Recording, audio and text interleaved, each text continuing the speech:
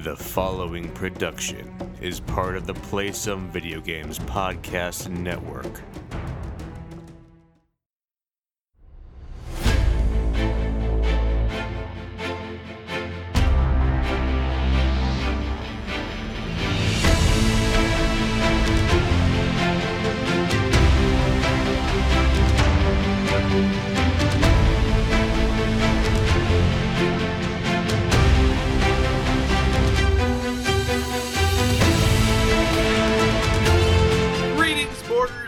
Welcome to Board with Video Games, the gaming podcast that strives for the right balance of coverage for games you play on your table and on your television.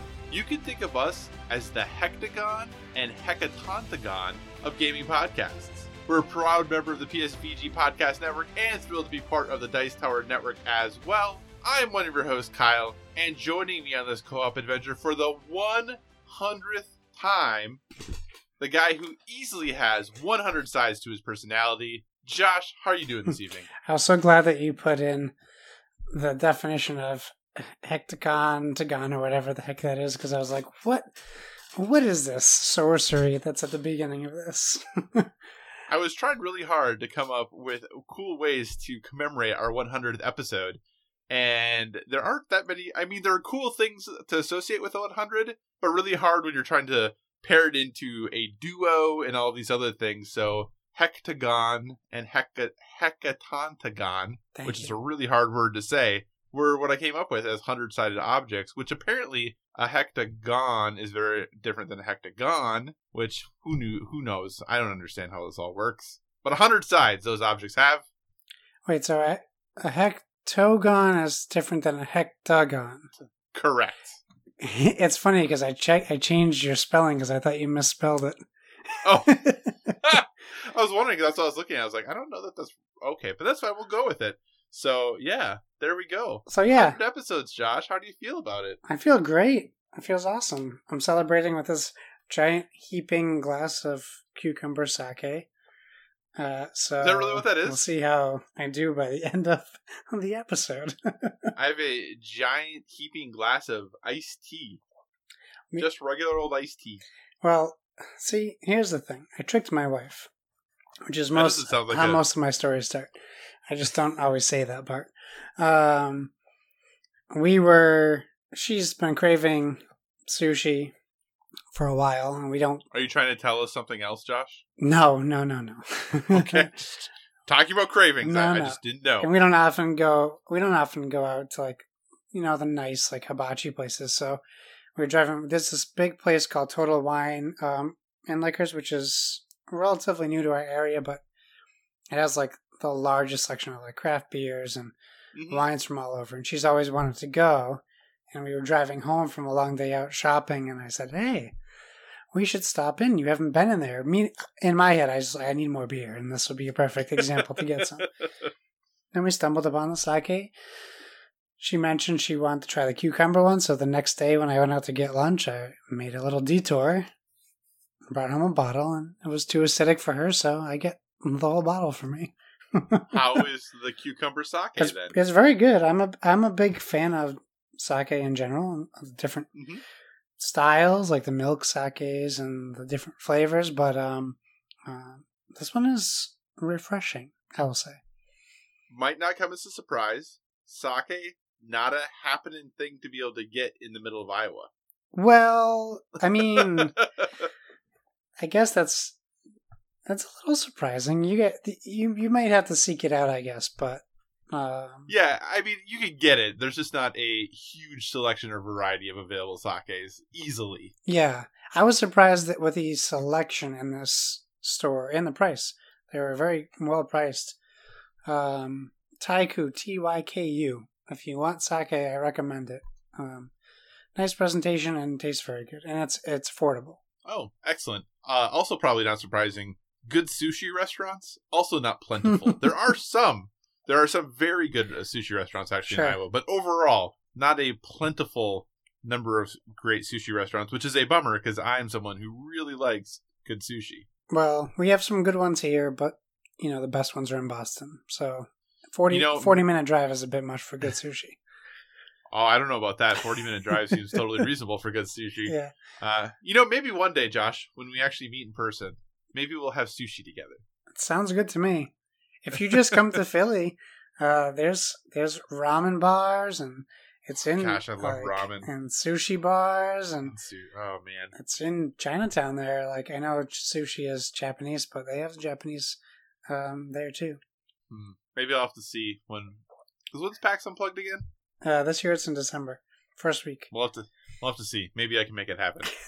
I doubt it, but maybe. Who knows? I was having the conversation with a partner tonight about the number of vacation days I have at work that I need to use, and she was like, "You really should take more vacation days." So maybe I'll just say I'm taking vacation days to go to Philly. Don't threaten me with a good time. All right, dear listener. Well, we will get back on track, and please indulge our little celebrations here for our 100th episode, because we're pretty stoked about it. I don't know when we started this close to 2 years ago if we necessarily knew we'd get to episode 100, but I'm pretty glad that we've gotten here. So thanks so much for joining us this week, as always. Metafall predictions are in, so thank you to everyone who submitted your Metafall predictions. This was the biggest turnout we've had for any of these contests thus far, so really thrilled to see the number of people who participated. And as is tradition, about halfway through the fall, or about halfway through when the games have been released that are on the list, we will kind of do an update as to where things are sitting. The first game on the list, Gears 5, reviews should be dropping tomorrow morning from when we're recording this. So we will start getting our initial, wow, I'm struggling tonight, Metafall data very soon. As always, though, thanks so much for joining us this week, everyone. As always, if you have any feedback, questions, suggested topics, hit us up at Board with VG on Twitter, or check out all the awesome stuff over on the Instagram, also Board with VG. We are a proud part of Play Some Video Games, and PSVG is on Patreon. We're absolutely thrilled with the support you have given us there thus far, and if you'd like to monetarily support what we do, you can find us there at patreon.com/PSVG. But the most important thing is just that you listen and maybe share what we do with someone else who may enjoy it. And we are also a member of the Dice Tower Podcast Network. So if you enjoy our conversations about board games and would like to dive deeper into that world, we encourage you to check out the Dice Tower Podcast, as well as the other members of the network. No matter what type of board games you enjoy, there's a podcast on the network that is right for you. So enough of the housekeeping for the most part, even though this is episode 100. We're going to have a pretty standard episode. So with that, Josh, what have you been playing on your tabletop, sir? Well, so I think I hinted at both. I hinted and or talked about both of these games last week on the podcast, but I don't think, correct me if I'm wrong, but I don't think I went into too much detail on these games because we kind of quickly went through them. Right. So I played. I guess we'll start. I'm going to start with Ringmaster. So Ringmaster is a $10 game by Ultra Pro and Stoneblade, designed by Justin Gary, who created Ascension.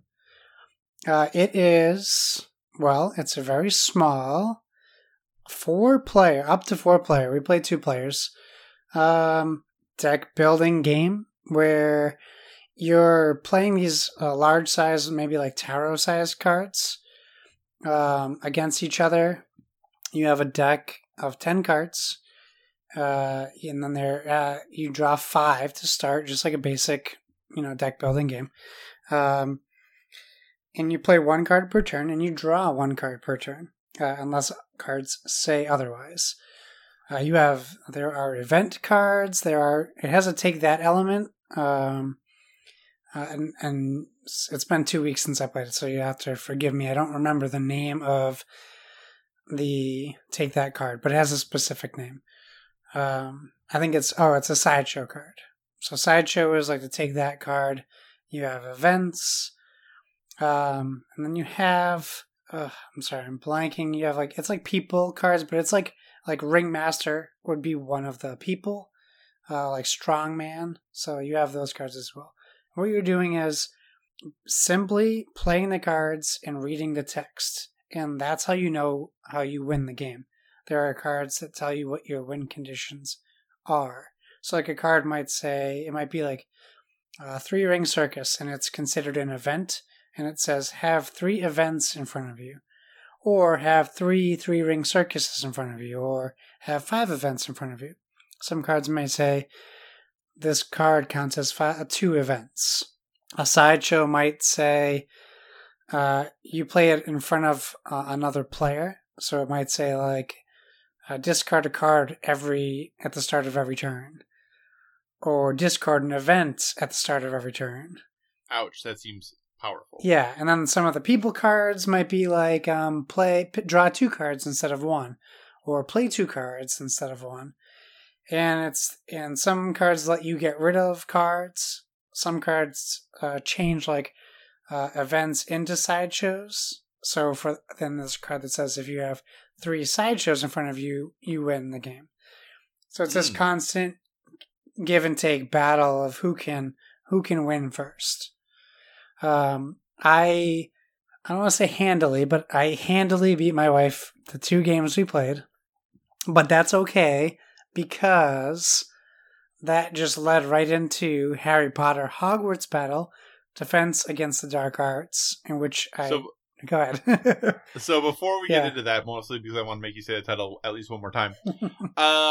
For Ringmaster, so you said you play cards in front of you that kind of give you win conditions. Yeah. Is this something that is changing then throughout the game, or once you play one, that is just your win condition for that game, and none of the other ones matter? Kind of how does that work? So the cards that have like win conditions are also events or sideshows themselves. So yeah, it's always changing. Like your opponent can make you discard that card you played, or they can take it for their own. Or they can potentially make you pass it. There's some cards we have to take out because it was 2 instead of 4 player. Mm-hmm. So there are cards we didn't run into. And there's probably cards in the 2 games we played that we never played, period, just because of good shuffling. Right. So there are cards we didn't experience. But yeah, your win conditions can constantly change. So have you played Red 7? I haven't played Red 7, I know. We've talked about it before, but I've never played it. Gotcha. I am getting a Red 7 vibe from this game, and I like Red 7, so I might maybe have to check out Ringmaster then. Yeah, I mean, $10. The art's great, and it even comes with a little like velvet bag, so you don't even have to carry it. Even though it's a small box, everything fits in the velvet bag because there's no dice. The rulebook is the size of the bag, like everything you can fit. It'd be great for a convention. Right. What's their other game that's the cat? The cat tin? Do you know what I'm talking about? I probably sound ridiculous right now. The cat tin? It's Stoneblade? You don't know? Yeah. Oh, I don't know. I'm pretty sure it's them. I'm going to look this up. Is it Cobra Paw? That might be. I'm going to look it up while you talk about your next game. Okay. Because I just think it's really interesting that Stoneblade is Ascension. Like, so much Ascension. And then they have this little cat, this game with a cat on the front of it, and it's a tin shaped like a cat. And I cannot for the life of me remember the name of the game, but that's what I always think is funny when I'm thinking about Stoneblade, that I think of this cat game that they have. And I always want to get it because it looks cute, but then it's a tin, like a cat, and I don't know what it is. Kitten. You gotta be kidding me. That's what it is. You gotta be kidding me. That's what it's called? Yes. Yeah, you gotta be kidding me. Deluxe edition for the tin. Interesting. Yeah. I think you should add that since you have, you're a fan of Ascension, you're a fan of Shards of Infinity, and Ringmaster now, it sounds like. I feel like you have to complete the set and get You Gotta Be Kidding Me. That won't be a hard sell for my wife. I'm sure she already wants Cat Cafe, that roll and write game that just came out. Yeah. So, yeah, sure. We'll get that too. All right, sorry. Sorry to derail you. Continue on, No, sir. That's okay. Usually I pause after talking about a game. You'd think after 100 episodes I would get a good cadence going, but I like to keep people guessing, I suppose. So, yeah, Harry Potter, Hogwarts Battle, Defense Against the Dark Arts. I mentioned this before. My wife kicked my butt. She wiped me across the floor. She even felt bad. She pitied me. It was terrible. However, this game is very good.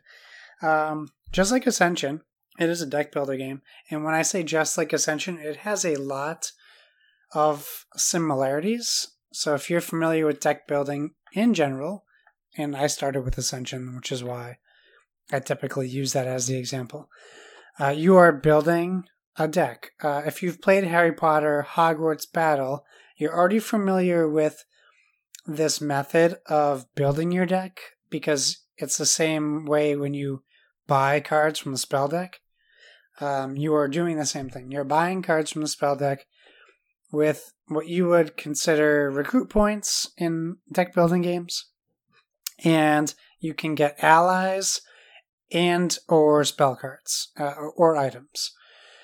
And the way this works is you start the game with 10 cards. You draw 5. Typical deck builder.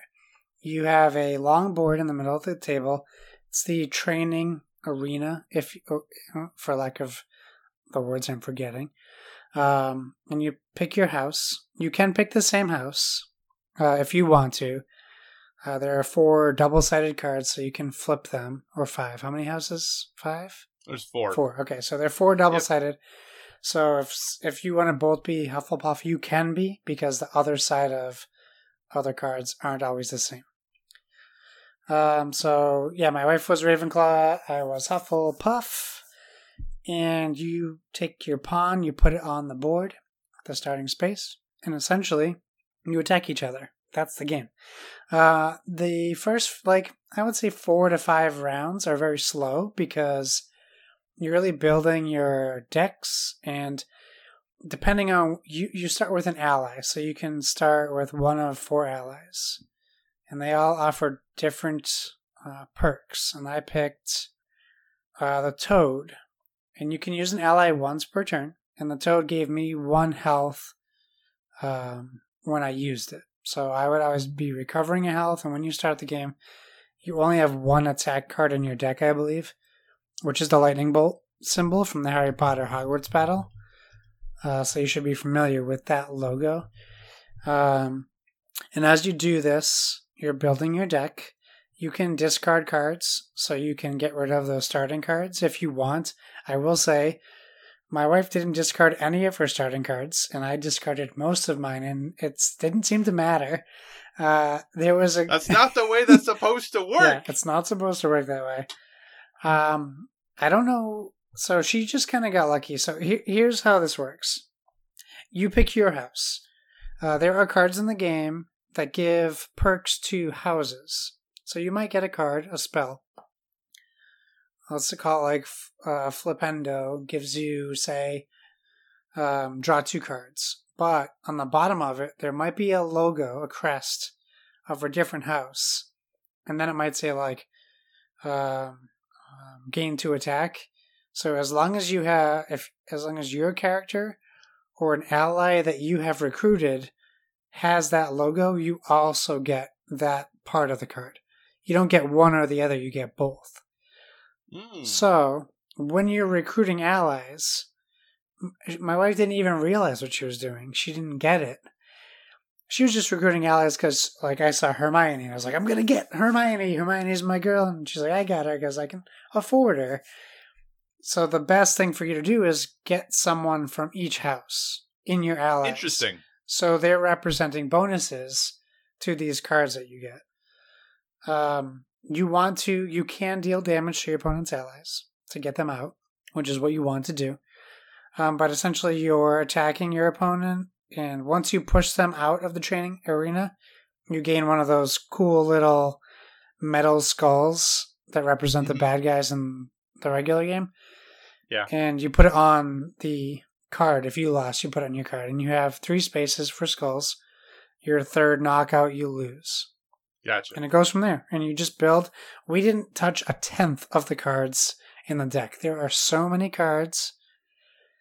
What's cool is when you recruit a card from the recruit area, it is immediately replaced, which is nice. Because you might have 6 recruit and buy someone for 4, and there might not be a 2 available. I know there's a lot of deck building games that they don't refill the spaces until after the turn is over. Mm-hmm. This one gets refilled right away. So you do have more opportunity to recruit. And there's also a generic spell book you can purchase for 3 recruit that's always available, which gives you, I believe it's draw 2 cards when you play it. Drawing cards is always good. Drawing cards is great. It's a really fun game. I don't care particularly that I got destroyed because I had a fun time playing it, and I look forward to playing it much more, and it's a great price. I think it's under $30. So, was your toad a random toad, or was it Trevor? I don't recall it having a name, but it might have been Trevor. Okay. I can check. I'm pretty sure that's Neville's toad. I think Neville's toad is named Trevor, but I don't remember for certain, but I think that's true. Well, I mean, it's right here. I might as well check for you, because what would we be giving reviews of games without giving you the names of a toad? That's true. So I have this game. This was the game I was hoping to get played before tonight. It just didn't quite happen because of what I'll talk about when I get to my games. But if you had to pick, obviously they're different. If you had to pick between Harry Potter Hogwarts Battle or Harry Potter Hogwarts Battle Defense Against the Dark Arts, if you had to pick between the two, do you have a preference? Which do you like better? Well, they're two, honestly, totally different games. I know that there's similarities. It's just called Toad, by the way. Owl, toad, Okay. cat. They Gotcha. genericize them. Genericize them. I keep making up words on this podcast, too. Which makes sense, though, because if you're not Neville, how could you have Trevor? I get it. Exactly. Okay. They're very different because you get different experiences. I think longevity-wise, Defense Against the Dark Arts holds more replayability because Hogwarts Battle was designed as a legacy game without being called a legacy game. Right. I know you can just kind of shuffle the houses back in and play them again, but I feel like that loses a little bit of the charm of it. Mm-hmm. But I think I think you should play Hogwarts Battle before you play Defense Against the Dark Arts. I can see that. I think that was always one of my biggest problems with Hogwarts Battle was that obviously your character cards, spoiler, I guess, the character cards that you have kind of get better as the games go on. Yeah. But your starting deck is always the same. Yep. And I'm like, you're 8 years into school and you have the same starting deck, or 7 years into school, and you have the same starting deck as you did year one. That doesn't seem to make any sense to me. I get your character card improves a little bit, but I always thought that it would be cool if the decks changed and got better as you went, because especially some of those later battles get really challenging. Yeah, later Some of those battles. later years. I'm having trouble with the early battles. Well, I don't know. I enjoy both. I enjoy Harry Potter Hogwarts Battle, and I'm really looking forward to playing Defense Against the Dark Arts. It is the rules were learned, the game was out on the table, just never quite got to it. Any other board games you'd like to talk about, dear sir? No, when I saw this, I completely forgot we were doing what we played, and I was like, "Oh no, I haven't played anything." And then I realized I did. It was just a while ago. Gotcha. So kind of as has been talked about, I'm continuing my lessons with Go. I took dear friend of the show and guest William's advice and looked up Go strategy books. Here's what I learned, Josh. Maybe unsurprisingly, most Go strategy books are written in Chinese or Korean. Not super helpful. So then I did find some, though, that are in English that I can read. And they kind of started pretty much right over my head right away. So still working on it. Still playing Go pretty much every day. Not for very long. Just a match or two, 20 minutes or so. I'm getting a little bit better. Starting to grok it a little bit more. But still not fully there with my knowledge of Go. I think this is going to be a long-term thing that I'm going to be playing for quite a long time. So I probably won't talk about it much more going forward until I get some breakthrough. But I did want to just share that I'm still playing Go, and that's still kind of up there for me. So, as I mentioned, Harry Potter Hogwarts Battle Defense Against the Dark Arts was the game I was planning to play for this week, and I had it all set up, ready to go. And the partner was like, hey, do you want to play a game of Villainous quick before we do this? And I was like, okay, we haven't played Villainous in a while. We can do that. That's fine. Josh, here's my question for you. What is the longest game of Villainous you've ever played? Well, the second you said, let's play a game of Villainous quick, I was like, that's not going to happen. The quickest, actually, I think the quickest might be the same lineup that you have listed. Okay. I think we probably played a game of Villainous in 40 minutes. That might be the quickest we've played. What's the longest game of Villainous you've ever played? We probably played a 2-hour game of Villainous because we were teaching new people. Okay. My parents. But it's just been the two of you, or that everyone has known how to play, what do you think the longest game you've played is? Maybe an hour and 20 minutes. I think might be the longest we played. Josh, this game of Villainous took it might have even been longer than 2.5 hours. Well, so here's what I'll say.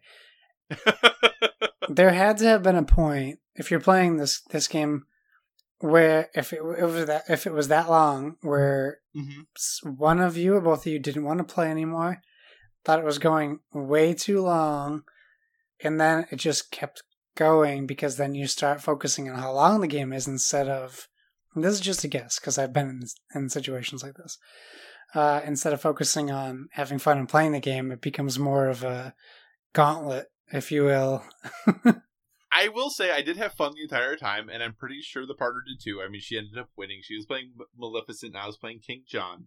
But it was one of those games that, if you're not a familiar listener, in the game that each of the characters has their win conditions. In King John's, he has to have 20 power, and Maleficent has to have curses on each of the locations in her realm.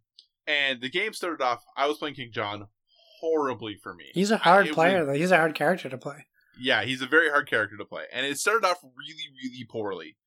And for probably an hour, close to, maybe more, she would have 3 curses out, or 4 curses out, but she has to get to the start of her turn. Yeah. And I would just be able to get rid of one. And that's all I was doing. Every turn was, I need to get rid of, this curse or that curse, so I'm going to move here. None of it was focused on me actually trying to win the game. It was 100% focused on me trying not to lose. Because that's all I did for about an hour plus, was try not to lose. Which I did, so that was great. But even just the cards I was drawing, I was going on to spots so I could discard 4 cards at my turn because nothing was good. She got Robin Hood out right away, so I was making no money off of anything, so I couldn't even play anything anyway. It was rough, and it just started. It was just very, and I was like, I'm not going to give up. I'm going to try really hard. So I was fighting through. Finally got to a point where I stabilized a little bit and could make some progress. And then I got not super close to winning. I got up to about 13 or 14 gold / power. And then it kind of just became this back and forth of both of us just trying to do whatever we could to prevent the other person from winning, because she was way closer than I ever got. I think 14 is the most I ever got. But my goodness, it got to the point where I didn't want to give up, and I was trying really hard to have fun. But I also was like, okay, well, if I flip these over and neither one of these cards do any good, it's not the end of the world. I kind of got to that point. And eventually that's ended up what had happening, is that she had all 4 curses out. I was at 14. I went and played, and it was 2 characters that just didn't matter. But man, I couldn't believe, because we've played the game a number of times, and we've had some longer games, like the hour-and-a-half version, Yeah. But this game just would not end. And after I was done, it became, well, do you want to go play Harry Potter Hogwarts Battle? I'm kind of done. I'm good. I really just don't want to. I thought, we'd play this quick for an hour, because that's what it usually takes us, and then we'd move on and play a couple games of Harry Potter, and it never happened, because I was just spent. So I really still like Villainous. I think it's a great game, but that was the first time I ever had an experience where, if today or tomorrow or the next day she asked if I wanted to play Villainous again, I might say no. I might just need a little break. So, yeah, it was a marathon. It was interesting. It was a challenge, but we got through it. I lost as usual, but still a great game. Villainous is still very good. I had never quite had to get that out of hand before, where it was, 2.5+ hours later, and we're still just trying to claw our way to the end. So when we played that game of Everdell with our friends, it was like a 3-hour game, and I felt terrible. I felt guilty. I felt like we kept them here. It was 1 a.m. They were frustrated. They were like, "No, we want to finish it." I'm like, I felt awful. So I just feel anxiety when I hear people have games that go that long that shouldn't go that long. Right. Yeah, and like I said, neither one of us really got mad or upset or frustrated. It got hard because towards the end I had never really gotten close to winning, and she had gotten close to winning so many times. So I think she was getting a little frustrated. But at the same time, if I had just given up, she would have been mad, Yeah. So, yep. And she got the win in the end. So, yeah. But hey, next week, probably, or 2 weeks from now, Harry Potter Hogwarts Battle, I'll get to talk about it, and then we'll talk about it together. And maybe we'll both have won by then. Yeah, I hope so. All right. So that is everything we've been playing on our tabletop. Josh, what have you been playing on your television, sir? Okay, so I've been playing 3 games. 2 of them you've been playing, so it seems natural for me to start with the one you haven't. Sounds great. So let's start with Wreckfest. So we have Wreckfest on the PlayStation 4. Wreckfest has been a game I have been interested in for a while. I first discovered it when I was like watching Digital Foundry videos, and the like. It might not have been them specifically, but someone was going over the PC version of it, like specs and stuff and sound and controls.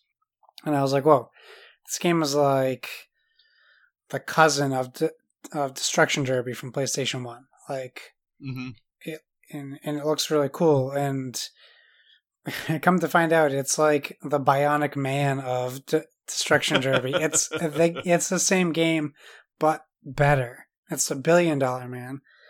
Sorry, these are really old references for younger listeners. Oh boy. It is incredible how great this game is. It really captures. If all it did was capture the Destruction Derby element of Destruction Derby, I would have been happy. It's a $40 game. The price point is awesome, but it also really captures great racing. The controls are great. For me, one of my favorite parts of like the Forza Horizon series is the rally races, the dirt races, and this nails it. The controls are perfect. The drifting, everything feels good. And in this game, if you take a corner wide and like you like drift around a corner, there's this like anxiety that hits you the second your car starts to turn and slow down, because you could get T-boned at any second by 1, 2, 3, 4, 15 cars. And you could just be wrecked just like that. The first, like, still, any race I do now, but like the first 2 races, like my heart rate was elevated. It was awesome. I could feel the adrenaline in this racing game. This stupid video game racing game has my heart rate elevated. It's so much like, it's just so good. They did such a great job with this. The controls feel perfect. When you damage your right wheel, you feel that. You can't turn right or left sometimes. Like you can do it, but it's like labored. Like, it's not easy. When your engine is damaged, you know it. When you try to drive backwards, it's not like just driving a car in a racing game backwards where you can still go 100 miles an hour.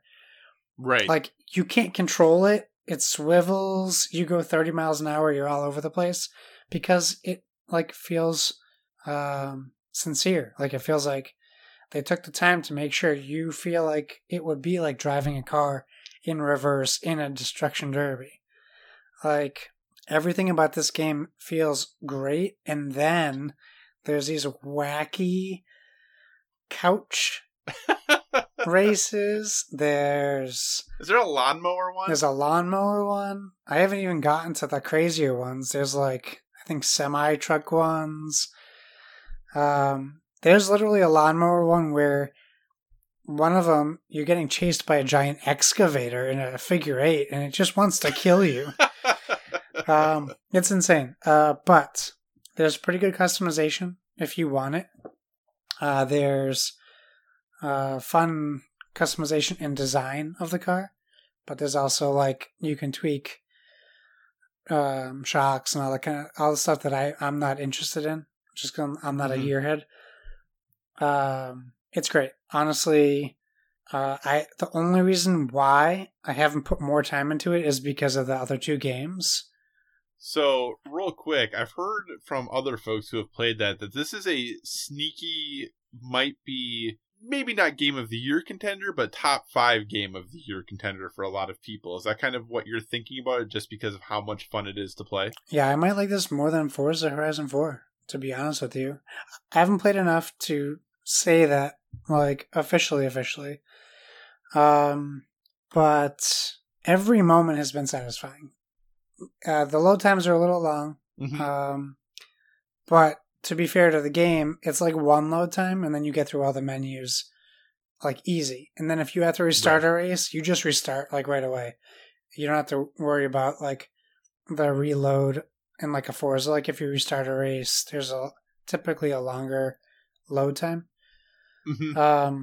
But yeah, this is definitely one of the best racing games I've ever played.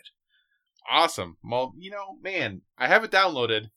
Maybe I'll actually play a racing game. I feel like this might be the one for you because while it still has racing, there's so much demolition aspect to it, destruction aspect to it. You can have fun on that level purely. The problem is you still need to win a race, and sometimes if you're not doing a demolition derby and you're doing a race, you need to be a little bit more mindful of not damaging your vehicle early, especially the ones where there's races that are 6 laps and it might as well be 600 laps because you're just trying to survive. There's some figure eights where there's a ramp in the very middle. This was the one I can't beat right now, the couch one. And I'll be in first place and I'll go over this ramp and I'll get like in the middle of the air, T-bone from another couch and just flies you off your couch and you're out. Like you're done. Oh no. So, yeah, it's really fun. I think everyone should try it. I already converted a couple of people at work to buy it. So if you're lucky enough to have a game share buddy, give it a shot. And if this game is $20 on Black Friday, you have no reason to not buy it. Awesome. Cool. Okay, you want to double team these? How do you want to do this? Yeah, let's go ahead and do that. Why don't you give your impressions first, and then I'll just jump in right after and give mine for each one. Okay, well, let's start with Control, a game we've been playing separately, but around the same time. And this kind of has Wreckfest vibes. Control might be one of my favorite games in a long time. Okay, I was wondering where this was going. Yeah, okay, I don't know where it's going yet. Be all time. I don't know. Long time. I'm still playing this month. Okay, I'm still playing it. I didn't expect to like this game. Everything they showed in like the demos leading up to this game was like nothing, and I get it. I get why they did that. Right. This game could be the Matrix, the video game. Like if someone was smart and licensed it. It has a lot of similarities as far as your this character who doesn't necessarily want what they're going through. They're inheriting or learning or have these powers, and everything else is a freaking mystery. Yeah. And you don't know what's going on, but to give this game credit, starting the game I really thought like they're just being confusing to be confusing, and I didn't really know where it was going, but the longer I play this game, the more it makes sense that I didn't know what was happening as my character. Right. The voice acting is phenomenal. The character animations, they're good, but they have like these drop-in, drop-out qualities that you can tell they spent more time on certain characters than others, which is fine. Right. I know that that happens in games. The level design is awesome. The enemy fights are challenging. The longer I play, the harder the game gets. Have you started upgrading your weapons and things? Finally, yeah. Okay, nice work. Kyle and I had a conversation where I said I was playing in hard mode again, channeling my Breath of the Wild playthrough, where I didn't realize until probably like 5 hours into the game that I could have been upgrading my weapons and my character.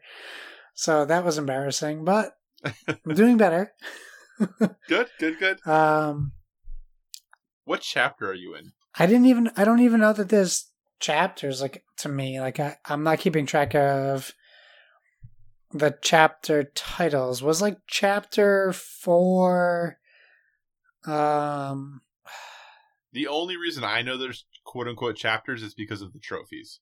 Oh, I get it. I'm getting a lot of trophies, which is nice. Right. I haven't been paying attention to the chapters. I just found out more about the reason why I was there. Okay. And then I completed Okay, so I can say this. I found an injured dude, and then I went back to the motel. Okay. Have you done? We're about at the same place then. Okay, so I just finished that part, and then I saved it. I don't know. I've been doing side missions, but only as they make sense. I haven't necessarily been seeking them out. In Control, there's, I'll call them like real-time events that pop up, like Right. missions that you have to go to a certain part and defeat like high-level enemies. I have only done one of those intentionally. I may have done more incidentally, but the one thing I do find about the game is that there's so much to do and so many places to go that I feel a little overwhelmed trying to backtrack to do an event like that, like a timed event, because I feel like I'll get lost. In fact, there was a part where I saved the game one day because I had to go to work or something, and then I came back to the game the next day and I didn't know where I was, and I ended up backtracking the wrong way for like a half an hour, not realizing if I had just gone through like a door, I would have been right back on track. Right. So I had to like look it up to figure it out. Well, and it's interesting because unlike a lot of modern games, you know, there is a map you can pull up, but the map will just kind of give an indication of what room you need to go to, but not necessarily how you should go to get there. Yes. So you have to use a lot of the environment clues. There are signs on the wall like you'd expect when you went to a federal building. There are signs on the wall that point, oh, this is this way and this is this way, and then you have to follow the signs and get to the thing, and it's yeah, I think they kind of want you to get lost on purpose a little bit. Yeah, when I went to Black Rock Quarry, I was like, yep, I had anxiety. I didn't know where to go. It's so huge. There was so many places to go. Yep. Well, at least so it seemed. I mean, it's designed to like loop you back in. Yeah, because I definitely found a couple of those paths. But for me, like that weird completionist where I want to find the hidden things, I typically go the other direction where I'm supposed to go, but I ended up getting lost like so often. But yeah, I love this game, and I'm so glad you got it. So thank you for getting it, because I might not have played it. And I really would have missed out on genuinely like this is an incredible game that people should be playing. Yeah, I think we're both in roughly what it would be about chapter 6. I think there's about 12 chapters. Okay. That's crazy. Happy. Yeah, which I'm happy with, but also kind of bummed by, because I was really hoping to finish this before Gears came out, and that's not going to happen at this point now.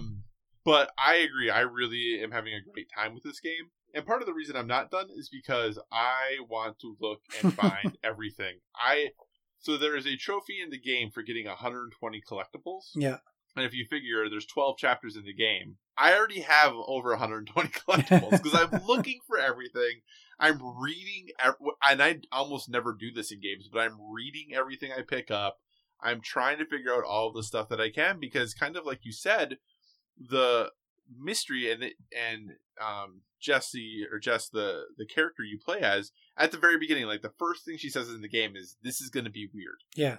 And it is. When it starts, it's very weird. And it seems almost impossible that they could start to make this thread make some sort of coherent sense. Like, maybe the things are still unbelievable or fantastical, but you can follow the series of events and what exactly happened. But kind of like you said, as you progress through this game, you're like, oh yeah, that makes sense. Which it doesn't quote unquote make sense, but in the context of the game and the game world, you totally understand why that would be that way, why she is in the place she is, doing the things she's doing. And I think just from a level design standpoint and the way the game looks, they do a great job of art direction for this game. Usually when you hear of games with art direction that's really impressive, you think of things like Breath of the Wild and things like that. But this game, with the brutalist architecture, a lot of cement and sharp lines, works really well with the music, and there is always audio cues and stuff going on all over the place in this game. So when you're walking around, you feel like, even if you can't see anything, and even if there's no other people around, and the architecture is very dark and gray, it still feels like it's alive because there's all of this ambient noise happening the entire time. This game is great. I am really enjoying it. I'm having a wonderful time with it. I think the combat feels really good. Yeah. I'm having a lot of, I'm a fan of third-person action games, and I think this is not the kind of combat where I want to get through it so I can get to the next cutscene. I have a lot of fun playing the combat in this game. It is a good time. There's some, like the Digital Foundry video and stuff have shown some issues with the game running, especially on base consoles, but then even on PS4 Pro. I haven't really run into any issues. I had 1 or 2 moments of slowdown and some absolutely chaotic moments when there's a lot of characters on screen and a lot of things flying around and a ton of particle effects. Because this game, you can destroy in some way just about everything. And when you hit a desk, all of the papers fly off and there's individual papers flying all over the place. There's a lot of effects happening in this game, and it makes it a really vibrant place to kind of move on around in, but also very chaotic. My only gripe I have thus far with this game is obviously you have ability where you can, kind of have telekinesis and throw things. Yeah. Sometimes I throw things that explode right in front of me. Because the fights, like you said, get so intense that you pick something up, and by the time you realize what it is, you've already thrown it, and the person's right in front of you. And now suddenly it explodes, and you take a whole bunch of damage, and now you're in a rough spot. But other than that, and that's obviously just my stupidity, that's not the game's fault anyway.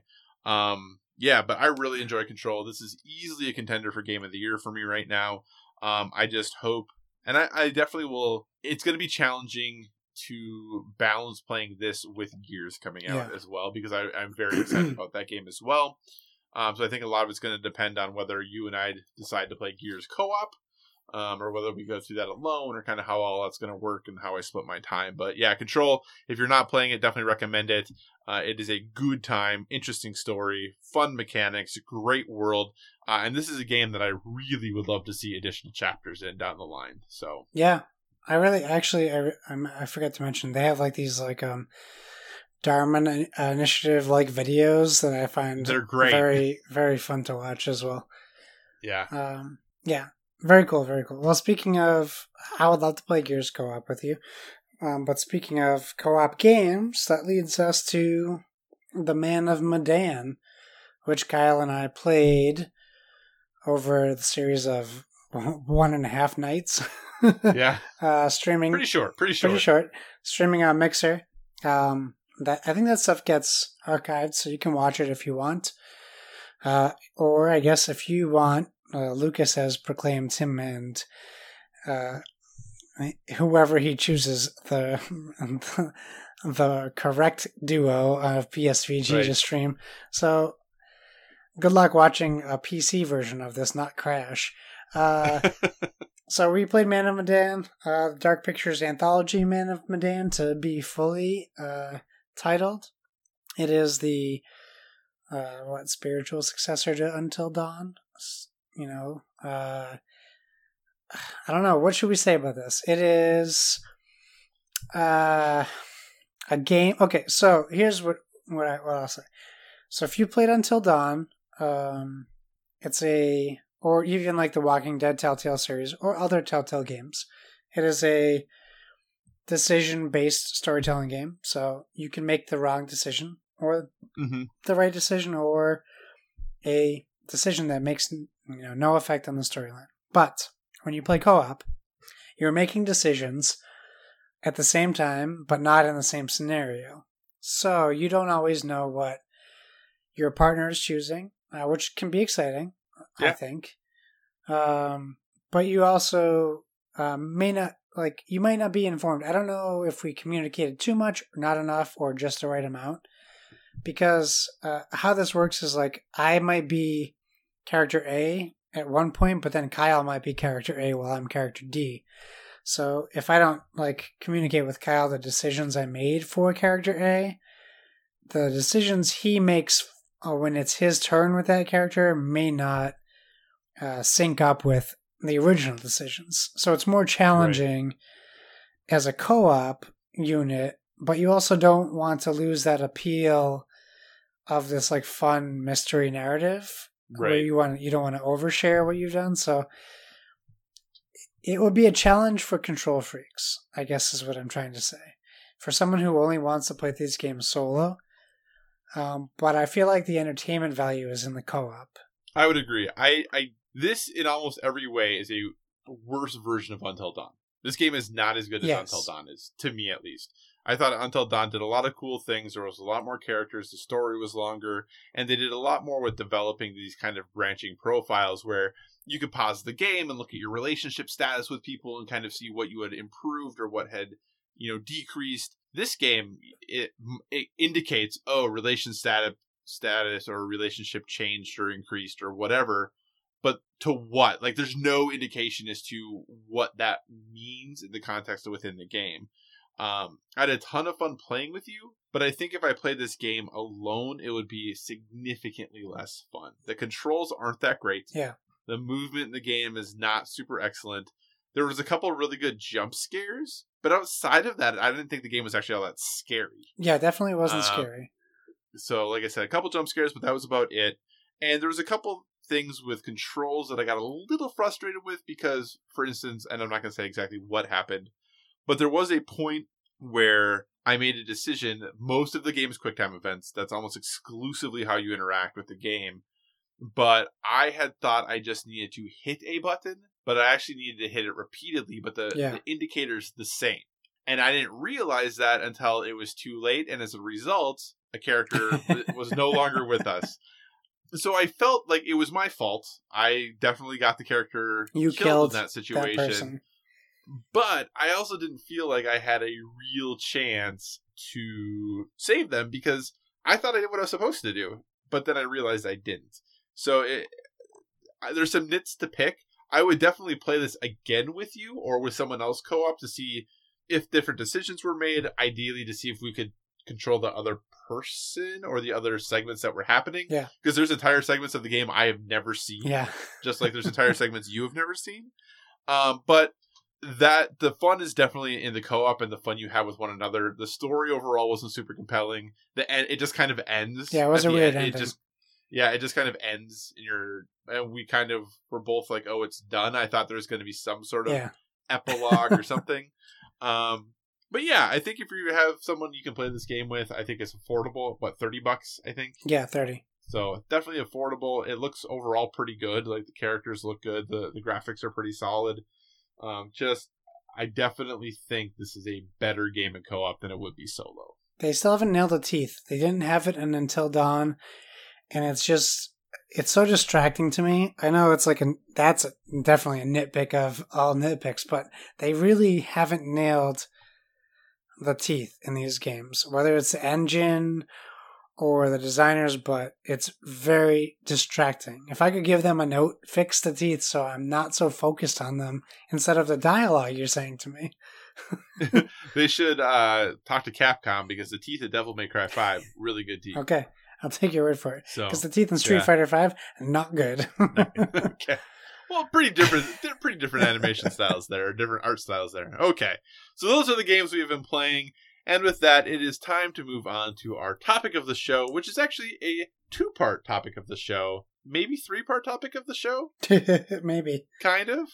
So, topic of the show part 1. Josh, we're doing a new show. Nah, I don't have the time. Yeah, we are. Too bad. You already committed.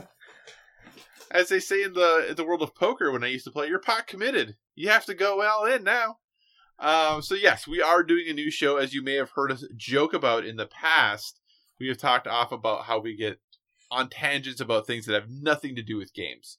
So as a thank you to our patrons, or the PSVG patrons, and as for an opportunity for Josh and I to get that out of our system, we are going to be doing a monthly Patreon exclusive show called Bored with Everything. And on it will be Josh and I, along with a guest or two, and there will be no quote-unquote scripted segments. The only thing that will happen is each person who's on the show will have a list of topics that they bring with them. We won't share them ahead of time, and we'll talk about whatever's on that list as long as it's not related to board games or video games. And that's it. The show will last about an hour. We get through as many topics as we get through, and that is the show. Josh, sir, what are your thoughts? Well, we talked about sake and Japanese food and PAX at the beginning of this, so yeah, it fits right in. In fact, before we started recording, we were talking about something, and I interrupted Kyle while he was talking, and I said, we should be recording this! So, yeah, this is something that Kyle and I are happy to bring you guys more content if you want it. I mean, we're going to do it anyways, but like, hopefully you want it. And yeah, it's, believe it or not, I don't know if people know this, but like PSVG is it's this big social experiment. It's this way we're doing these shows to get friends and listeners, but we're like learning from each other and talking. That's why PSVG DLC exists. Like, we feel like people like us, and our Discord shows that we have people that are in there that aren't in PSVG. Right. And they were interested in us as people, and we're interested in them as people. So I think this is only natural for us to do.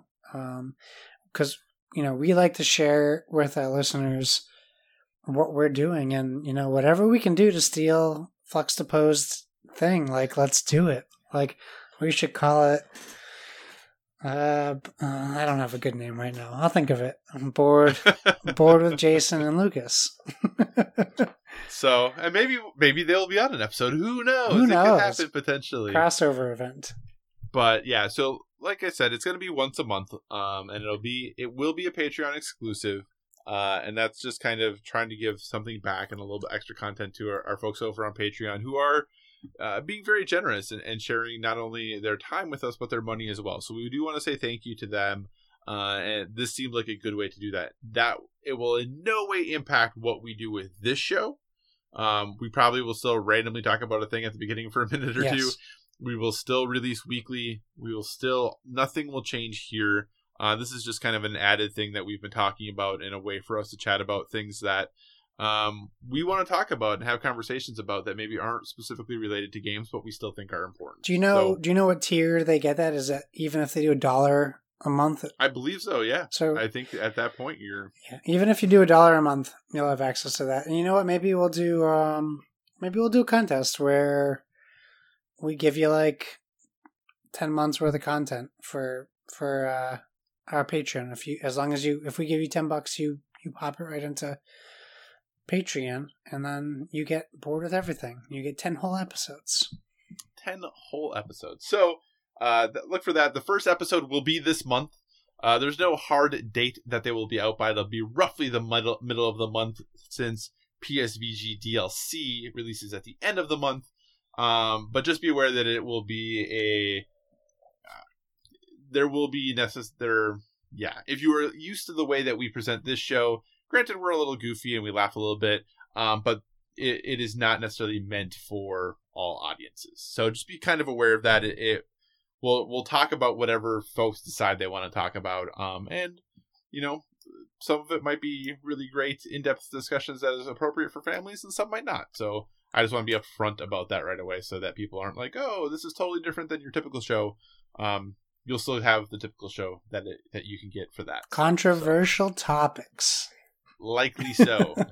So anyway, so that's one topic of the show, just that new show announcement. And that's really part of PSVG September to Remember. So look out for a whole bunch of cool updates and announcements from PSVG. A lot of neat things going on this month with PSVG. So we're really excited to help support with that. Topic of the show 1.5, I guess, that we kind of talked about at the beginning of the show. We tweeted back in August that we were going to have Yellow September, which is true. We are going to be talking and focusing a lot on the board game company Yellow as far as our board games go for the rest of the month. So slightly different than our typical topics. Each week we will be covering at least one Yellow board game. Just to be clear, this is not like sponsored content. This is us just deciding we wanted to do this because we like Yellow games and we have a whole bunch of them. So we are doing that. We did get a couple review copies of some games, so we'll be very clear about that when we are covering those, but this is not an ad or a sponsorship or anything like that. As from Yellow, we just have a lot of Yellow games that we wanted to get through and thought it'd be fun So even if it's not a review week, we will still be talking about at least one or two. Well, we'll each talk about one yellow game each episode for the rest of the month. Anything you'd like to add to that, sir? No, I think you nailed it. Yellow has been nice to us and provided us with some games to review, which we have been bad to Yellow and not reviewed yet. So this seems only fitting to give them the month of September. We get plenty of games to play, and definitely I know a few games people have been asking to hear about, like Bonnie Kingdom as an example.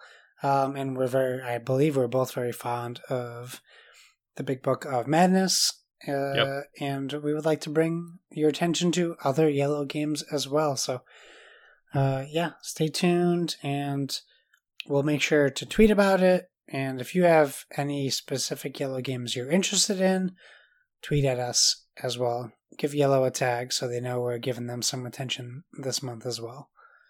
Indeed. And that's Yellow, IELLO. Correct. Because, not J. Not J.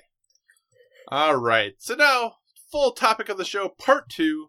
Board with Video Games started in October of 2017, and we thought it'd be fun to talk about our 10 favorite gaming experiences of the roughly 2 years since we started this show. So all games released between October 2017 and today are eligible. With board games, this is always a little hard, so there might be a little bit of guesstimating in there. But we're going to take you through our 10 favorite games during Board with Video Games' first 100 episodes. And this is going to be just a smashed together list. Board games, video games, all integrated into one list, all ranked 10 to 1. Might be 5 and 5, might be 6 and 4, might be 7 and 3. I have no idea Josh's list. He has no idea mine. With that, Josh, your number 10 gaming experience. Okay, so this was difficult because I have so many board games. Yeah, you do. And I've enjoyed a whole bunch of them.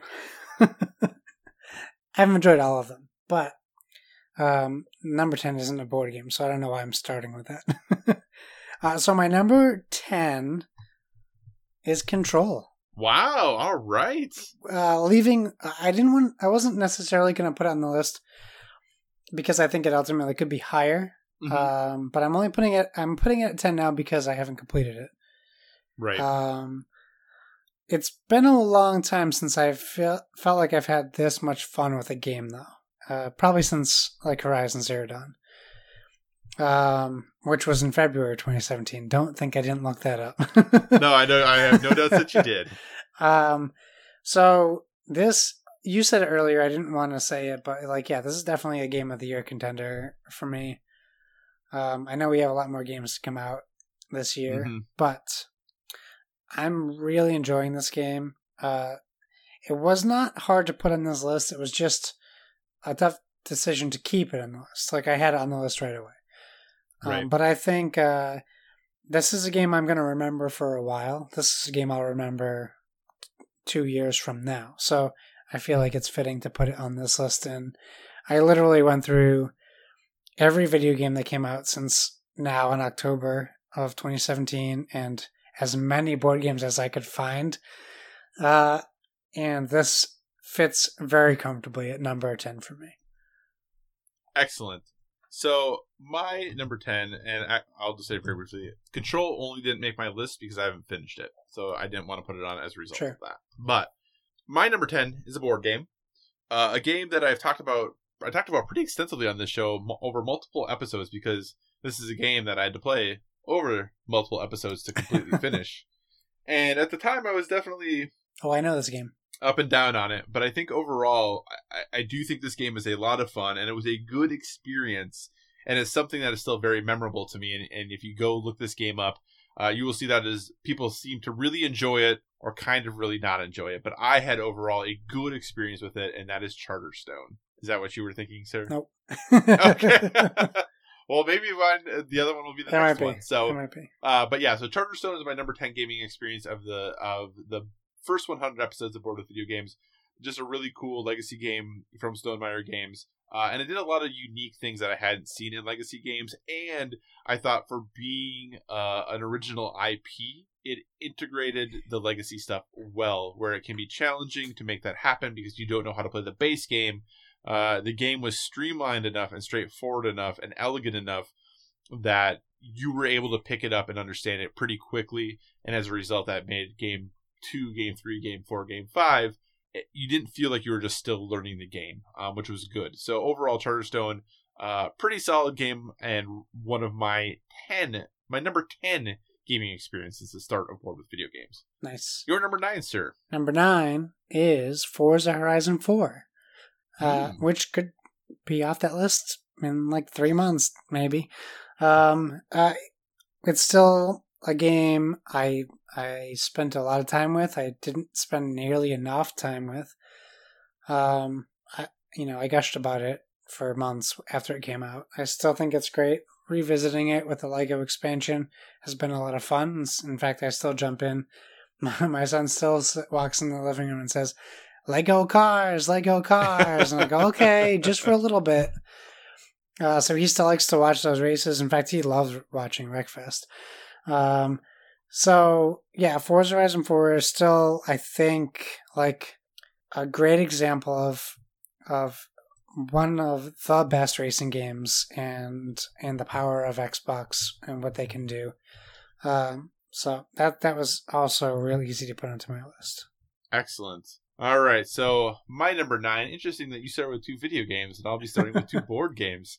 My number 9, maybe is the game you were thinking of before, I'm going to continue with the Legacy theme. And my number 9 is Pandemic Legacy Season 2. Oh, no, that's not what I was thinking either. Oh, man, we'll have to wait and see if that game's on my list at all then. But the continuation to Pandemic Legacy Season 1, obviously, a huge fan of Pandemic in general.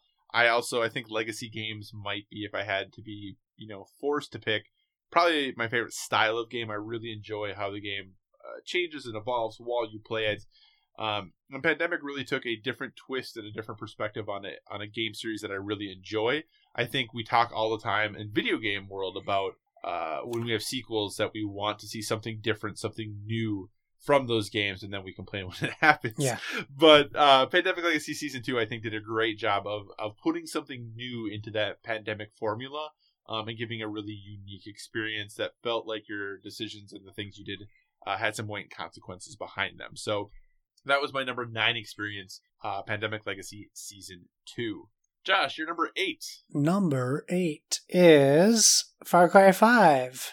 Man, just video games to galore with you. I'm doing it in order, 10 to 1, right? Yeah, I know. Okay, well, clearly. I got to do the order.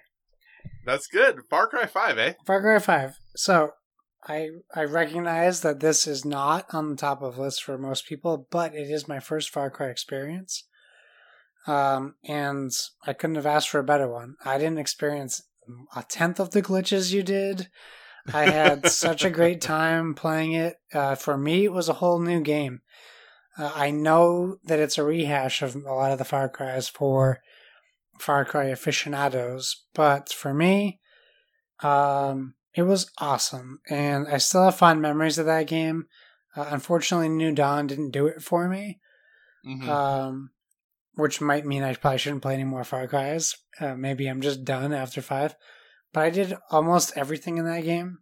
I did all the side quests. I loved the crazy, over-the-top characters. I realized I've been saying a lot this episode, and it's going to drive me nuts when I listen back to this. So consider me aware of that now. And I'm going to be aware of that. So... yeah, it was great. I had a really good time with it. God.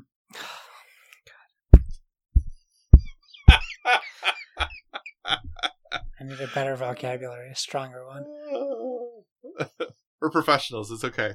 100 episodes. I can't not say I still say like all the time. It's okay. We all have our vocal things. It's cool. Now I'm afraid to say anything. So Far Cry 5 really blew me away, and it's a game that I would love to revisit too, but the original version, just the way that New Dawn was set up changed the formula too much for me. So I prefer Far Cry 5, and yeah, it was awesome, and I'll always have fond memories of that. I think Donnie put that as his number 2 game of the generation.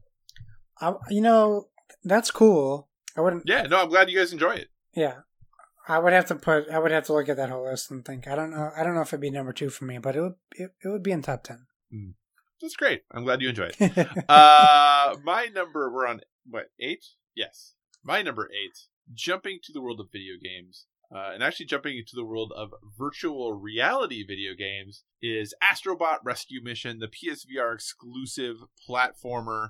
I just had a lot of fun playing this game, and it was a situation where the entire time I played it, I was grinning like a kid, having a great time, having Astrobot walk around, do his little cool dance, jump, move, spin things. It was just fun. It brought back the joy that games had when I was a kid, and that the kind of sense of awe and wonder that you got maybe the first time you played a Mario Brothers, or when games went 3D for the first time. That this game really is a fun, cool, enjoyable look at what VR can do to the gaming landscape. So if you own PSVR, it is a definite must play, I believe. And like I said, obviously, since I'm putting it at number 8, one of my favorite experiences since we started board with video games, that's Astrobot Rescue Mission. Josh, you're number 7, sir. Well, my number 7 is a game that I didn't think would be on my top 10, not top 10 games of the year or 2 years, but it's Apex Legends. Interesting. And I would say it's September, so 4 months ago, this probably would have been maybe 20 on the list. But I just had this, whatever it was before solos started. I just kind of came back. I started with season 2 started, so the end of July. And, I was like, I promised I would give them some money to show my support. So I bought that season pass, which really got me playing the game more. And it was consistently a game I played every day for months, for 2 months now. I'm just taking a moment for myself. Rest in peace, my ums. And us. So, yeah, Apex Legends, they just launched a whole new event, the Voidwalker event, which looks super cool. They even launched their own version of Overwatch shorts, which was great, and it was this cool animation style. It's been so fun. And I really think what Respawn has done is something special with this game. I feel like we're going to see it for the next generation as well. And they have a Snipers and Shotties event now, which is really cool. So it's... What up, Halo? It's fun to see them taking that Halo aspect to their game and acknowledging that they can add different game modes without being Fortnite and having to change the map up every 3 months. They can add other events to make it new and exciting and keep that longevity going. And I think Apex Legends is something special. Very cool. Sniper Shotties, or as I called when I played Halo, Shotties. And only Shotties.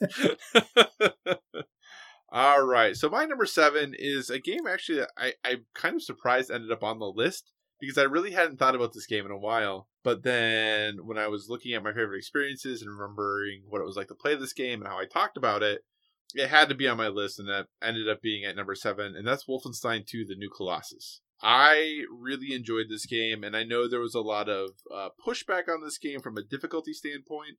I don't think I'm very good at games in general, and I really didn't have that many issues with it. So I don't know if it just felt okay for me, or if it just worked out well for me, or what the situation was. But I really enjoyed the story in the game. I really like the characters a lot. It does a good job of being over the top and ridiculous about things, but also kind of makes you think a little bit about the world that we live in and what the potential future could look like. And really, it starts to tread down some very hard to talk about and think about subject matters, and especially with just even how the game starts. It's dark, and there's things that you really need to consider, and there's one very specific thing that I really did not want to do at the beginning of the game. So yeah, it definitely left an impression on me, and now in thinking and putting this list together, it makes me want to go back and play it. Yeah, really had a great time with Wolfenstein 2: The New Colossus. Josh, your number 6, sir. Well, that would be Spider-Man on the PlayStation 4. We've talked about this game ad nauseum, if you will. Yeah. It's so good for a comic book fan, for someone who grew up with Spider-Man. They really knocked it out of the park with the storytelling. The controls are incredible. I think the special edition, I mean, you can get it for like under $20 now. In fact, probably like even like under $10, I think it's at one point during like maybe Prime Day or something. Rest in peace. So it's great. Play this game if you haven't. I'm not going to say anything more about it because there's probably a bunch of more ROMs in there. Awesome. All right. So my number 6, back to the board game world and to a topic a little less dark and dreary compared to Wolfenstein, but definitely still quote unquote dark because the game typically happens at night, and that's Stuffed Fables. Yeah, that's what I thought you would put on your list. That's what you're thinking about? Okay, so that is Stuffed Fables, the excellent storybook adventure game from the fine folks over at Plaid Hat Games. I really love this game. I think that the storytelling that they do in it is excellent. I love the adventure book game concept where the board is a book that you are constantly flipping through. They just do a lot of really neat mechanics and mechanisms with it. And they're able to tell, like I said, a good story that even for someone who doesn't have kids was engaging and interesting for me to go through. I cared about the characters in the game. Really love Stuffed Fables. Easy recommend. One of my favorite gaming experiences, without a doubt, since we started with Bored with Video Games. Josh, you're number 5, My sir. number 5 is Mortal Kombat 11. That's a little different than Stuffed Fables. It's way different, for sure. Yeah, I mean, the best fighting game of this generation, maybe. I understand there's a difference when I say that between like Street Fighter and Mortal Kombat. It's definitely more accessible and or less accessible depending on which one you're talking about. Obviously, Street Fighter is, better for all audiences as far as content-wise. Mortal Kombat's definitely adult centric. Right. The only problem I have with Mortal Kombat 11 is they're making me wait until March to get Spawn, which is unacceptable. But it's perfectly balanced. They're constantly updating the non-perfectly balanced characters, which is normal for fighting games. So maybe I shouldn't use perfectly, because that's implying perfection, and it's obviously not. They have so much depth in the game. It's so much more than the story mode.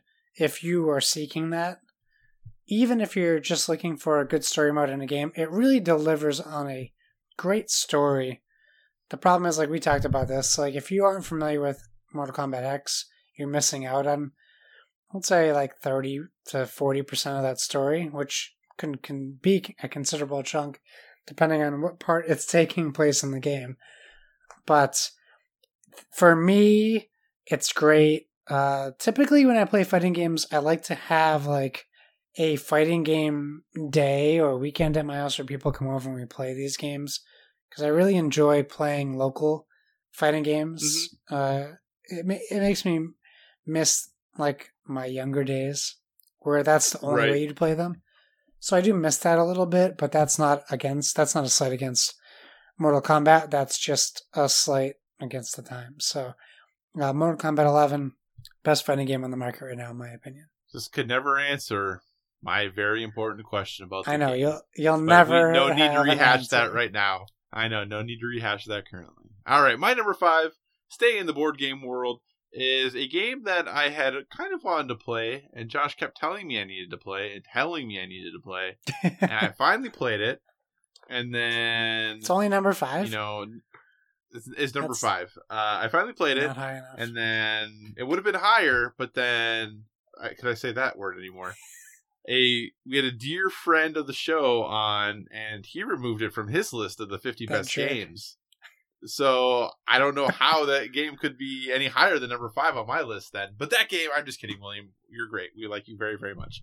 That game is Century Golem Edition. I really like the Emerson Matsuuchi design. Very elegant, very straightforward, easy to learn. But there's a lot of options every time you play the game, and the game plays out a little bit differently every time you play it. And kind of how you want to approach and the strategies you want to take is pretty deep for how easy this game is to understand and teach to other people. So it's really a great game to play with folks who have not played a lot of designer board games, or if you're looking at yourself to get into the hobby, this is a great place to start.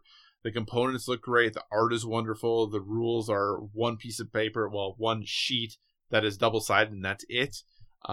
Great game that I think is regularly going to be hitting the table for a very long time. Century Golem Edition, number 5 for me. All right, Josh, what is your number 4, sir? My number 4 is a board game. Wow. It is Wingspan. So, Wingspan by Stonemaier Games and Elizabeth Hargrave is a game that I took a chance on via Stonemaier Champions, which I might take another chance tomorrow on another Stonemaier. Oh, that's tomorrow that tape is Not free, only right? is it tomorrow for us, but if you're a champion, it might be a little bit earlier than announced for people who aren't champions. So read your email. So I took a chance on this game. It was getting some buzz, not nearly I'm going to make up another compensatory to what it should have been. And I was not disappointed. Not only are the components of this game exemplary, but the gameplay is fantastic. Not only do I love this game, I've played it a bunch. I even played it with PSVG's own Kevin Austin, who I believe enjoyed it. It's just we talk about bridging gaps all the time. And if you look at the history of this game, how many non-gamers it turned into gamers is insane. All these bird aficionados, bird watchers, bird collectors, I don't know what they call themselves, but these people they saw this board game. And Jamie started bringing it to like Audubon societies and having game nights, and just introduced this. Like I'm in the Wingspan Facebook page, and you keep seeing all these new people to the hobby. It's incredible. And I love that this game is great and it's bringing people into the board game hobby. So like wins all over the place for this game. And you don't have to buy this game, but if you know someone who can let you play this game or play with someone, you should do yourself a favor and play this game. It's very good. Very cool. My number 4 is going back to the video game world, and that is Assassin's Creed Odyssey. A game I haven't finished either, which is a reason I didn't put Control on, but I've put a lot of hours into this game at this point, and it kind of, like I said before, is the game I kind of am going to continue going back to regularly. I really like Assassin's Creed. I always have. I know some people thought the series got a little stale, which I could totally understand. I think that's an appropriate piece of feedback for it. And then obviously there was, the kind of the rework of what Assassin's Creed was going to be, and Odyssey was the second game in that series. And I just love everything about it. I like the way the game feels. I like the openness of the world. I like the boat, which I know is very divisive among people.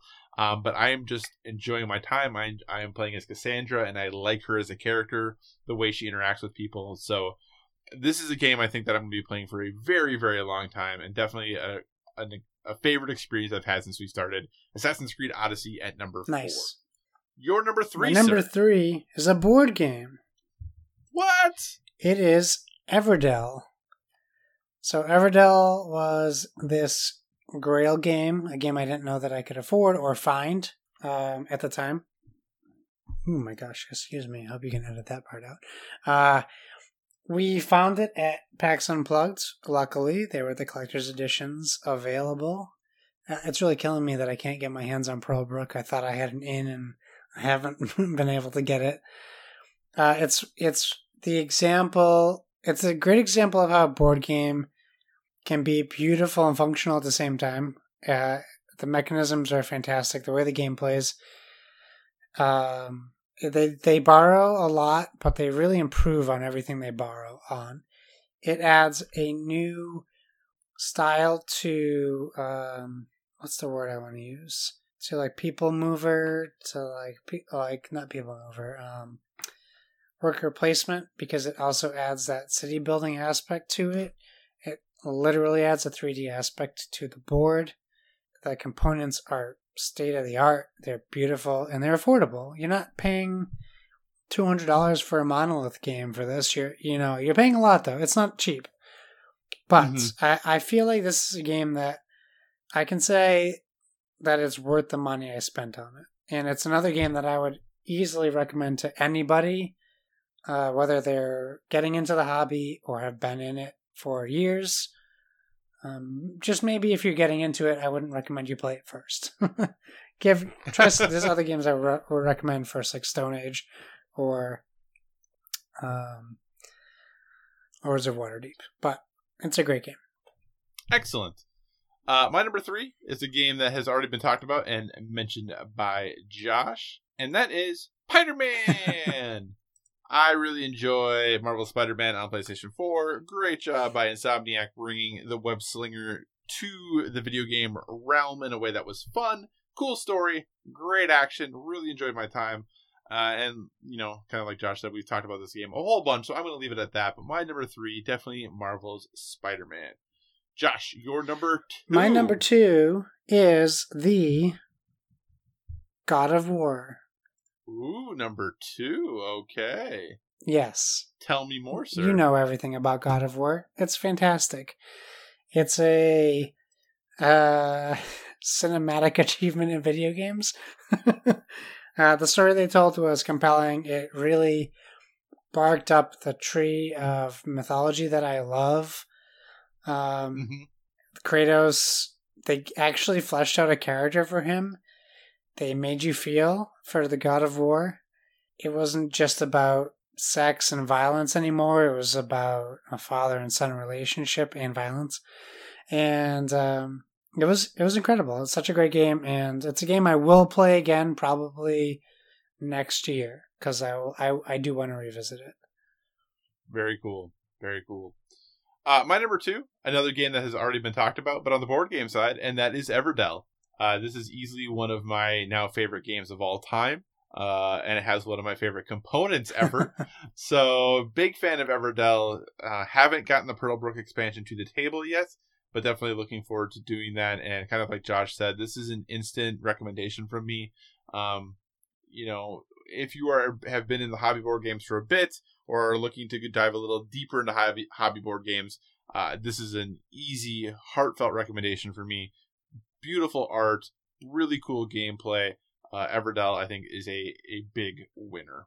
And that brings us down to, Josh, our number 1 experiences / favorite games since we started board with video games. Josh, what is your number? So, Kyle, yes. I have 2 number 1s. Josh, you're a cheater. Well, one of them... I already know. I know for sure what one of them What is it? Gloomhaven. No, it's not. What? It's not even I your didn't top even put 10? it on my list. Well, then it's going to be Keyforge. No. I don't even know what to do. I don't understand what's happening right now. I don't know what's going on. Okay, never mind. Forget it. I don't know anything. When you say them, I'm going to feel dumb. So Tell me one what of they mine are. is a kind of a cheat, but experiences was on the list. So I put this on here. On my own list, I wrote, can I list? And then it's the Xbox One X. The Xbox One X launched within our window. Not only is it incredible for experiences, it's 10 times better than the Xbox One S. It performs way better. My 4K movies don't skip. They look crisper, cleaner, sound better. I use my Xbox for everything, right? This is why it's on the list. I use my PlayStation to play games. I use my Xbox One X for everything else. Literally, if it's not a PlayStation game, my TV turns on with my Xbox. So this is something I use for YouTube, Apple not Apple. Amazon Prime, HBO Now, Hulu, games, everything. It's such a great achievement in consoles for me, for what I use, that I had to kind of cheat, put it as my number one. It's not like it's not like truly my number one, but for experience, it's up there. Okay. But my go ahead. Really quick story related to your Xbox One X, because I have an Xbox One X as well. And this is going to sound like a slight, and I don't mean it that way. It is amazing to me how basically every time I log onto my PS4, everyone is playing games. But almost every time I log onto my Xbox One X, none of my friends are playing any game. It is HBO, Netflix, YouTube, anything else. Because it works better. It's way easier to use than the PlayStation. I mean, I just have always played on PlayStation, so like everything is just second nature for me on PlayStation. But I always find that very interesting. That more often than not, other than maybe Nathan playing Apex, outside of that, that's fair criticism.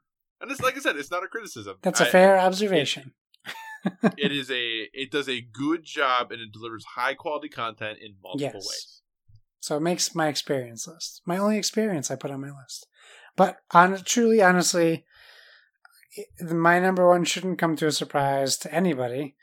And that was already mentioned. And that is Century Golem Edition is my number one.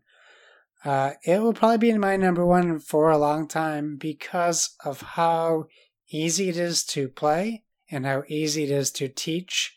And so far, how universally loved it is. It's one of those few games where a lot of times when I introduce people to new games, if it's a game I've played, I have this worry that they're not going to like it as much as I do. I've never had that worry with Century Golem Edition. And I continue to not have that worry. I feel like I can introduce anyone to that game and they will love it. And I don't know that I will ever get tired of playing it. Which is why I could have put God of War at number one, honestly. Like, it was between the two of them. But I could only play God of War so many times. I could play Golem Edition so many times. So I feel like that just barely pushes God of War out of the running for first. Gotcha. And now that you say it, yeah, that's totally obvious. But I think it's because we've talked so much more regularly and consistently about Keyforge and Gloomhaven. Yeah. That for me, I put them in my head. That's totally reasonable. And Gloomhaven could make that list once we get further into Gloomhaven. Makes sense. Well, that leaves my number one, which I think is probably pretty obvious at this point. Which is God of War. I really, really enjoy that game. I also, like you, have looked at going back to it, and part of the pressure of just trying to say it with current stuff as much as we can. I haven't had the opportunity to do that totally yet. But I'm thinking of potentially winter break or something like that when it seems like a good time to play it and I have some time off from work. Might just sit down and take a week and just go through God of War again. So my number one best experience since we started the show, kind of easily for me, is God of War. So with that, Josh, we have kind of a lot of comments from listeners. Would you like to take us through those, good sir? Yeah, I would. We reached out to people and we asked for questions for the 100 or people just kind of responded with their top 10. No, that's great. I'm glad to hear it. I'm happy about it. I just didn't know if we asked for specifically or we're just like, we're going through our top 10. I think you said, what's yours? But we'll start with a friend of the show, William Herkowitz. You say it right. How is it? Herkowitz? Nice word. Okay, so at Herkowitz. William says, I want to hear from you guys about how podcasting has changed your relationship with games. Can you appreciate the board game, video game media the same way when you know you're going to talk about it? Have you become more critical? Is it still as fun? So, Kyle, let's start with the first question. Can you appreciate board game, video game media the same way knowing you're going to talk about it? I don't know that I say I appreciate it the same way. I definitely appreciate it differently than I used to. And I am more critical, for sure, when I look at things. Because excuse me, back in the day, I just used to liking things. And if something was fun, I played it. And I didn't really think about why I was having fun or what the fun was to be had. And if I didn't like something, I just bounced off. It didn't matter to me why I was bouncing off. There was no additional analysis of what bothered me about something. So yeah, it definitely has made me a more critical consumer of the content. But I do think it's still really fun. Luckily, for the most part here at Board with Video Games or at PSVG in general, there was a while that PSVG focused a lot on reviews. We did a lot of reviews for a while. We actually kind of got a lot of games to review. And some of those games weren't super great. And we have occasionally gotten games still, but we don't ask for them very often anymore. But that was hard when you were playing some of those games that were not good, or definitely had some big deficits, and you felt like, well, I got this game for no charge. I feel like I have to play through the entire thing in order to give it some good feedback. And for the most part, I did. There was a couple of games that, and I always said in the review, and I couldn't finish them, but yeah, overall, definitely more critical, but it is still fun for me. How about you, sir? Well, you answered all three. I was going to do one at a time. I know. Sorry. I just they all just strung together. It's almost like a writer wrote those questions, and they just all led from one to the next. It's pretty amazing. All right, so can I appreciate the board game, video game media the same way, knowing you're going to talk about it? Yes, I think I appreciate it more because I am forced to have an opinion on things I might not consider, considering, for lack of a better word. So when Kyle writes notes and he puts articles for us to talk about, there are things I may have glanced at but not put too much thought into. So I think I appreciate it more because we have a better dialogue about it, and I think I appreciate it more because of you, Kyle, because we can talk about it and it's getting instant feedback. I'm not just formulating my own opinion and then wondering what other people think or being challenged on it. That's good. I enjoy that. Have I become more critical? I don't know that I've become more or less critical. I think I've become more aware of people's opinions of my opinions. So that challenges me to continue to be as critical as I am or was or were, because I'm always fighting that urge that I want people to like me. So that's a challenge, and it can be upsetting sometimes when people are not happy with your or my opinion on something, or they think their opinion is right and ours is wrong. So that can be frustrating to be invalidated, and that I think that comes with the territory. Is it still as fun? I think Kyle kind of hit that too. You kind of hit that when you're talking about PSVG doing reviews. That part was always when William asked about our relationship with games. So there was a long period of time with PSVG that I was not enjoying playing games because I couldn't play the games I bought because I had to play the games I was reviewing.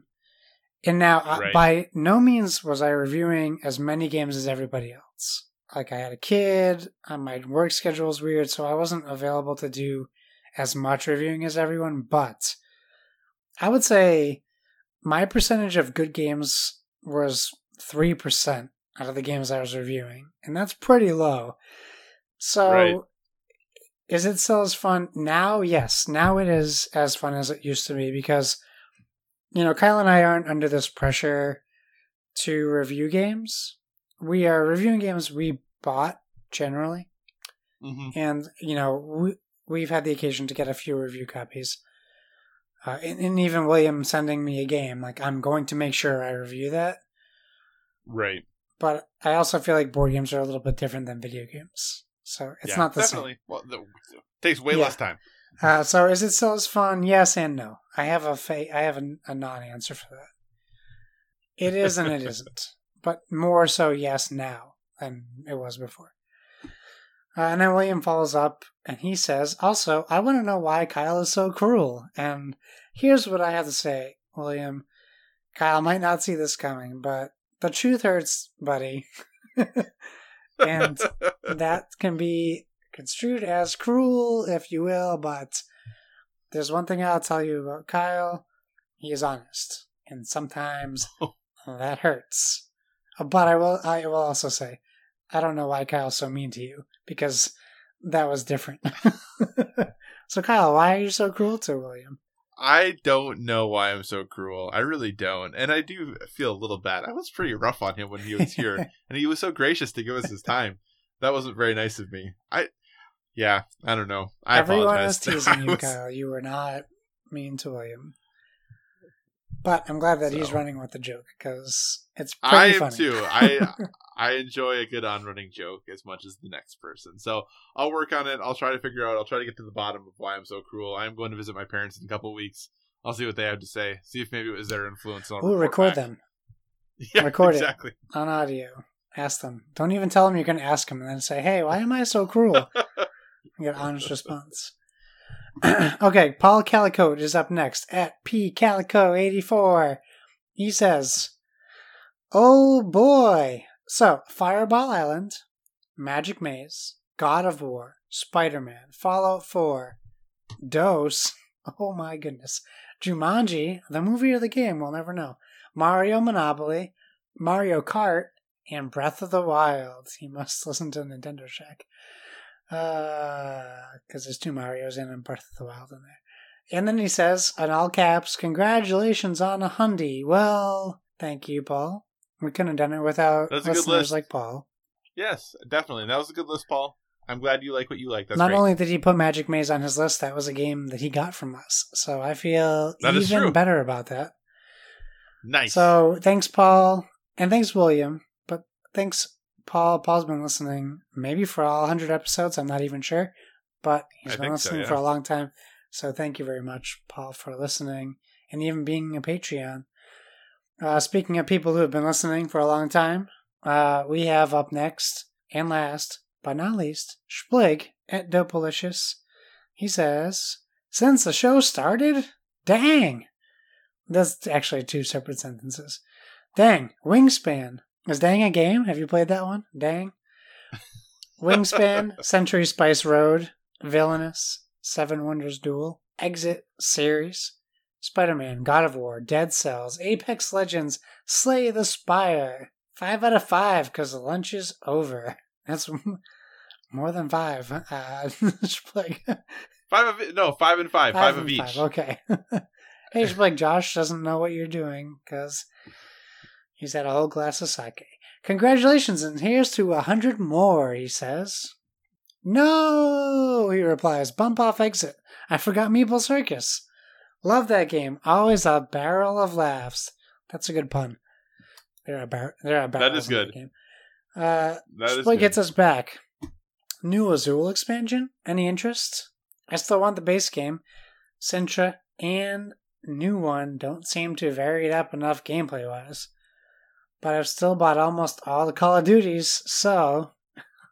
Also, this is something. The Century series did super well. Okay, so to address all that, yes, we have a new Azul game announced. It's called Summer something. I forget it. Yep. I'm on it while you talk. Summer something. It does look different enough that I will visit it. I have Sintra. I haven't played it. But I would agree with that criticism that it doesn't look like it varies too much from the base game, at least for Sintra. The summer one does look like it varies a great deal from a base Azul, but that's just me going off of the look of the game, though. So who knows what that will entail.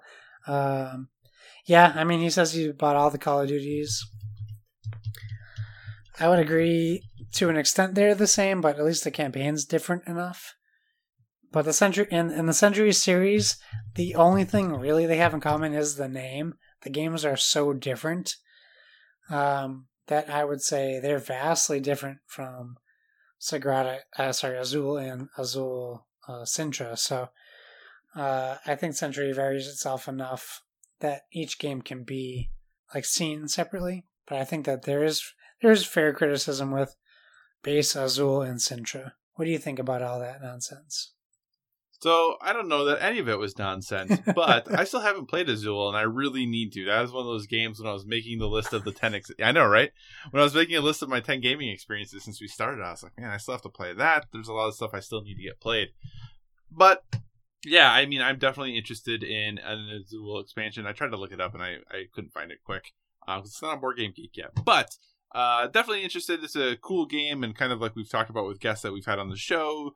You know, if there's a little bit of a known property and they know that there's a kind of a built-in audience, they want to try to mine that if there's things worth mining there. So, yeah, I'm interested to see how this plays. The game tends to be very good looking, high-quality production values there. So, definitely down for a new Azul. And I must say, Splig, your list is solid because Dead Cells and Slay the Spire almost made my list, as did... Nope, those were the two. I was looking at your board games really quick because some of them were on there. But yeah, Dead Cells and Slay the Spire were both on my list I had written and got bumped off right at the end. So, yeah. And for Century, I don't know yet. Oh, yeah. But sometime soonish, the next installment, Eastern Mountains, should be delivered to my home soonish. Because that was supposed to be end of August, early September. So, someday soon, I'll be Summer Pavilion is what it's called. Thank you, Summer Pavilion. I knew it. So... All right, well, dear listeners, thank you so much for all of your feedback. We greatly appreciate it. And as we bring this episode 100, to an end, we do want to leave you with a recommendation for a well-rounded life, something we're currently into outside of the world of gaming. Josh, what are you going to recommend to our dear listeners? So dive into Netflix. Check out this show. It's like a reality show. It's called Blown Away. And it's this show about glass blowing. They have a glory hole, which I find giggly every time I watch it. And they focus on it a lot in the first 3 episodes. So I found that very interesting. It's a show my wife wanted to watch. I would say going into it, I wasn't like pining to know what glass blowing was like. I appreciate the art. In fact, there's a famous glass blowing place on Cape Cod, right over the Bourne Bridge that we went to on our honeymoon and got some glass, but it wasn't an active shop when we went in, and we just went in on an off day, so we didn't get to experience the full thing. But after watching this show, it reminds me of, if you've ever watched the sci-fi series, the one where they do the like the monster effects, like the show's style is very similar to that. This was one of those shows where there wasn't particularly focused drama, which I'm sure there was some during the filming, but it wasn't one of those reality shows that really focused on it, which kind of, like, I'm not a big fan of that. It really focused on these glass artists, I'll call them, because that's truly what they are. I believe it started with 10. It could have been more. Each episode, they focused on a different theme or style, and they had to interpret their vision of their blown glass. And it was fascinating. Sometimes it was like edge of your seat, fingernail biting, very dramatic. Sometimes it was funny. That there's definitely some personalities. Like, these are artists, right? So you're not looking at normal everyday Joes. These are eccentric people.